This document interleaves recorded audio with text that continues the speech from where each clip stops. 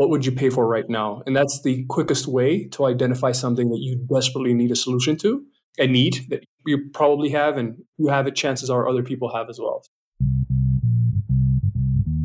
I'm Jim Huffman, and this is If I Was Starting Today, a collection of conversations about half-baked startup ideas, growth tactics, and stories from founders, including my own journey as a business owner.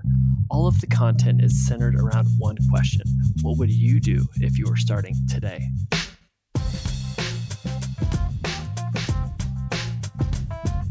All right, Jonathan, we are back with another episode where we do a segment called Iconic Reads, where we take the best, not books because that would take way too much time, but the best blog posts that we've read, and we dissect them and break them down so people don't have to read them. We're essentially Cliff Notes or Spark Notes for the internet. But how are you feeling, man? Are you excited about this one? Yeah, absolutely. I'm glad to cover Paul Graham, one of my favorite thinkers in the whole startup space. So absolutely looking forward to it.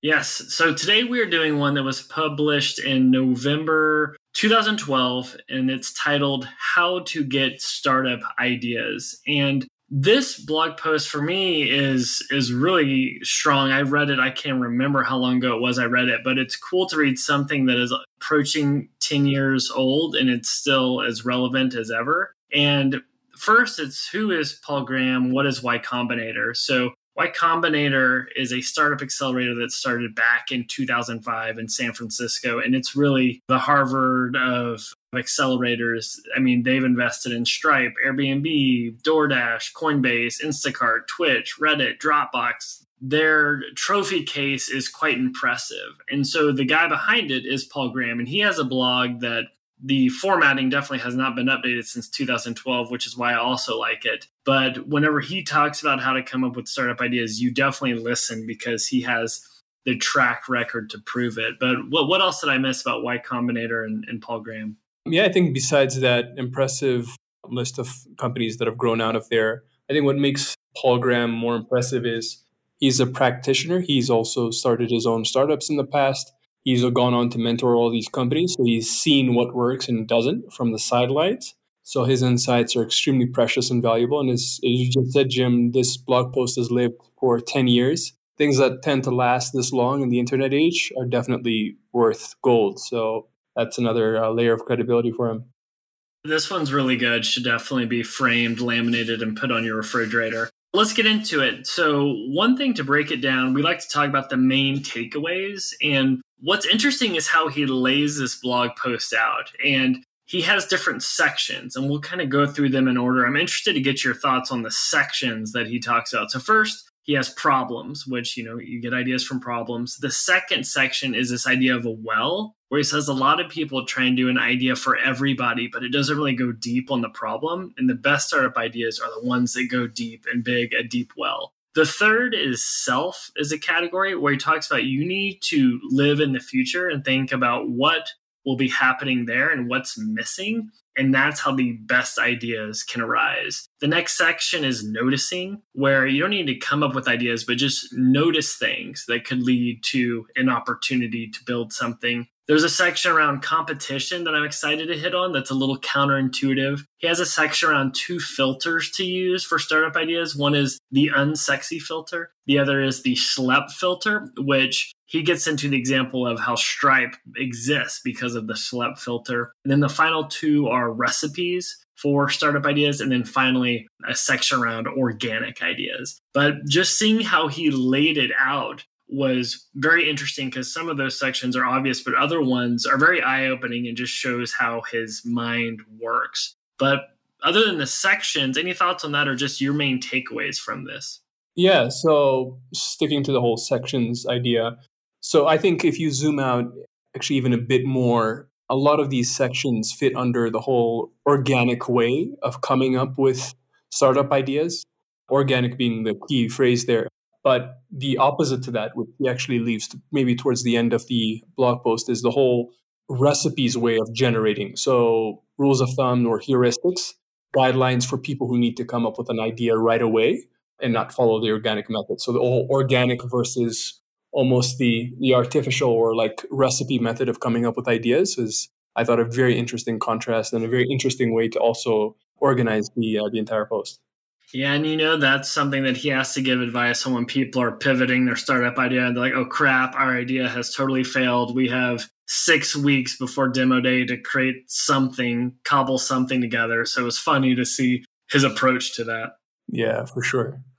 All right. So let's get into the best quotes, because I'll be honest, I was going through trying to find the best quotes. And after I did the exercise, I basically copy and pasted the entire blog post. I was like, this will be the longest podcast ever about a blog post that is not that long to read. So I've whittled it down. So we can go back and forth, but here's one of my favorites is Paul Graham says, the very best startup ideas tend to have 3 things in common. There's something the founders themselves want, that they themselves can build, and that few others realize are worth doing. Microsoft, Apple, Yahoo, Google, and Facebook all began this way. And that third point that he talks about, where others don't realize they're worth doing, I thought was a really good insight that leads into something we'll talk about, which is living in the future. But what's one of your favorite quotes or thoughts on that one? Yeah, and actually, I think my favorite quote out of the entire blog post, and this was really difficult to narrow down for me because just like you, I had quite a lot to discuss, but it's what would you pay for right now? I can't imagine something like an easier way to frame it that clearly shows need. This actually is very similar to the idea you just brought up of the whole well, where you're focusing on a very deep and urgent need, but maybe to a smaller group of people. Whereas people automatically think for going after a large audience right off the bat, but most often they end up solving problems that are not urgent needs. So again, what would you pay for right now? And that's the quickest way to identify something that you desperately need a solution to, a need that you probably have, and you have it, chances are other people have as well. So what would you pay for right now is by far my favorite quote in the entire piece. That's a really good exercise for, we won't say cheap, but a frugal person like myself, looking at my bank statement from the lens of just a customer or consumer, but then also a business owner. Because there are certain things when I'm combing through, I can slash that. But then there's other expenses where you're like, I'm happy to pay for that. And I'd even pay 3-5x more than what they're charging. We have a few partners or vendors that I think are undercharging us where I would pay them more, but I will never let them know who they are. But that's a really good framework. All right. So the next one that I had it was actually under the category of self. And he says, empirically, the way to have good startup ideas is to become the sort of person who has them. Being at the leading edge of a field doesn't mean you have to be the people pushing it forward. You can also be the leading edge of a user. I thought that was really interesting because it's so much pressure, but let me come up with startup ideas. But he says, if you can just focus on things that are cutting edge, that are innovative, and you start to put yourself in what does a world look like where everyone has a mobile phone? What does a world look like where there's autonomous driving? I thought that was a really helpful framework. And it was a little actionable for me because it tells me, where I should put my time when I'm trying to learn. Yeah, I totally agree with that sentiment. Somewhat similar to that is the idea. This felt like a slap in the face when I read this, actually. It says, it doesn't work well simply to try to think of startup ideas. You do that, you get bad ones that sound dangerously plausible. And I think we're all guilty of this, sitting around and brainstorming of some ideas that are just not tethered to reality. And what he's saying is essentially, instead of thinking of ideas, he's asking us to notice essentially needs, urgent problems that we have in our immediate environment. Either we're feeling it or other people are feeling it. That kind of tethers it to reality. And it goes back to that whole metaphor of the well as well. It's a narrow problem, but a narrow audience, but a deep problem to those. And if you're aware of that problem, if you're experiencing it in your day-to-day life, chances are it's something you could build a company around. Yeah, that's a really good one. What quote do you have? Yeah, I think that's probably the best one. But if I can add one more, this was essentially going to a time machine metaphor where he's saying, if you don't have an idea now, imagine a scenario where you take a time machine 50 years in the future. What is missing, essentially? And this is another thing that he keeps on hitting on, like living in the future, then building what's missing. So I thought I've never seen or heard anyone frame it that way. But if you think of many of the things we have now, in the near past, they do not seem realistic. But I think having that frame of mind, living on the edge, as you said, is both a user and the person in that space who's most knowledgeable about it, I think is something we could all potentially think about. Yeah, that's a really good one. I'll throw in two more, and then I'm going to cheat by having two other ones for our final category. This idea of noticing, he says the verb you want to be using with respect to startup ideas is not think up, but actually notice. At YC, we call ideas that grow naturally out of founders' own experiences organic startup ideas. The most successful startup ideas almost always begin this way, because he definitely kind of makes fun of people, and we've been guilty of this, where it's like, hey, we're going to have a startup idea brainstorm. We start looking up into the sky, but instead you need to be looking down and just noticing things, and that's where the ideas come from. And then the final one was this idea with organic, where he talks about looking for waves is essentially a way to simulate the organic method. If you're at the leading edge of some rapidly changing field, you don't have to look for waves. You are the wave. And then it was a nice mic drop with that one. But that was a pretty good one. Yeah, just one final one that I want to add to that as well is the idea of working on things that could be dismissed as toys.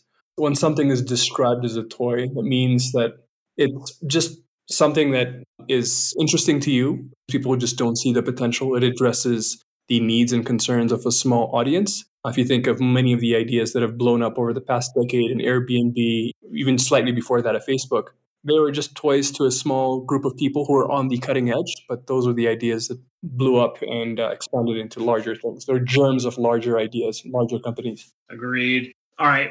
What do you agree with after reading this blog post where you just want to jump on the soapbox that he's preaching from?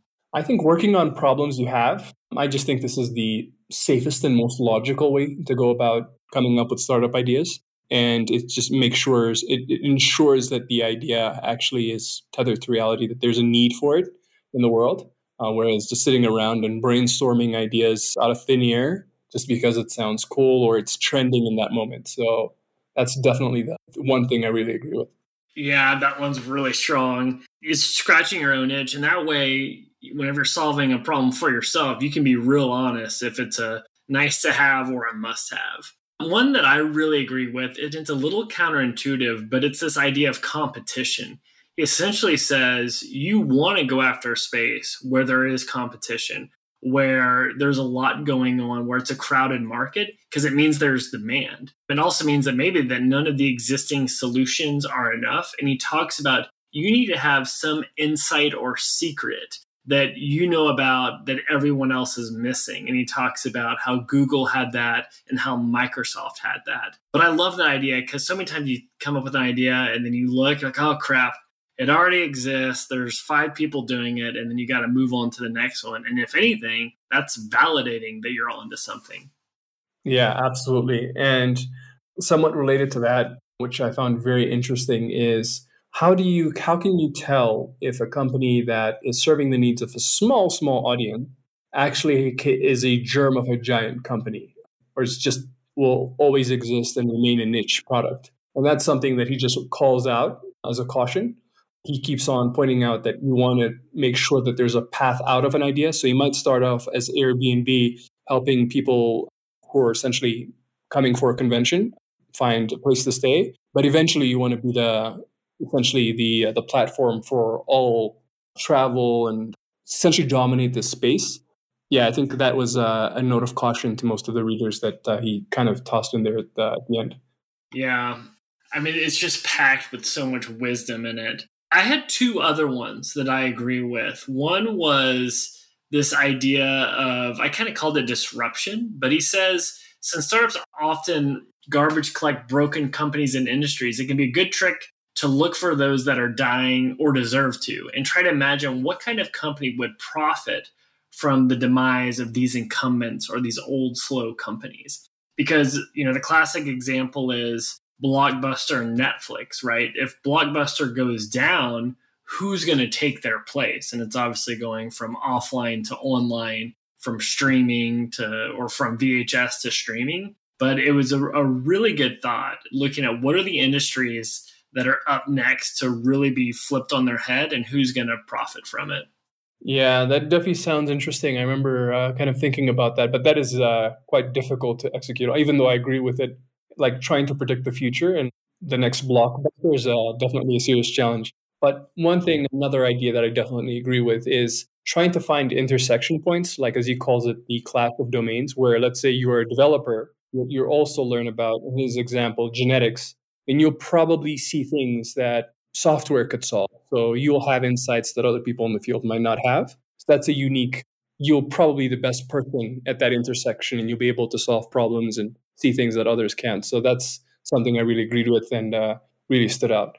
Yeah, that was a great call out because he kind of made the reference. A lot of computer scientists or computer science majors just go work on computer science. But if they took that and applied it to other industries, that's when something big or special could happen. The last thing that I agreed with, and this is more of a personal thing, I loved how he took a shot at schools and education as being a horrible way to get experience as a founder or to come up with startup ideas. He basically said, you're going to learn just as much about companies and startups as you would learning about sex in a sex class. And I was like, oh my gosh, that was gold. Yeah, anytime, because as someone that almost spent hundreds of thousands of dollars on an MBA and then didn't, I love seeing that decision being validated.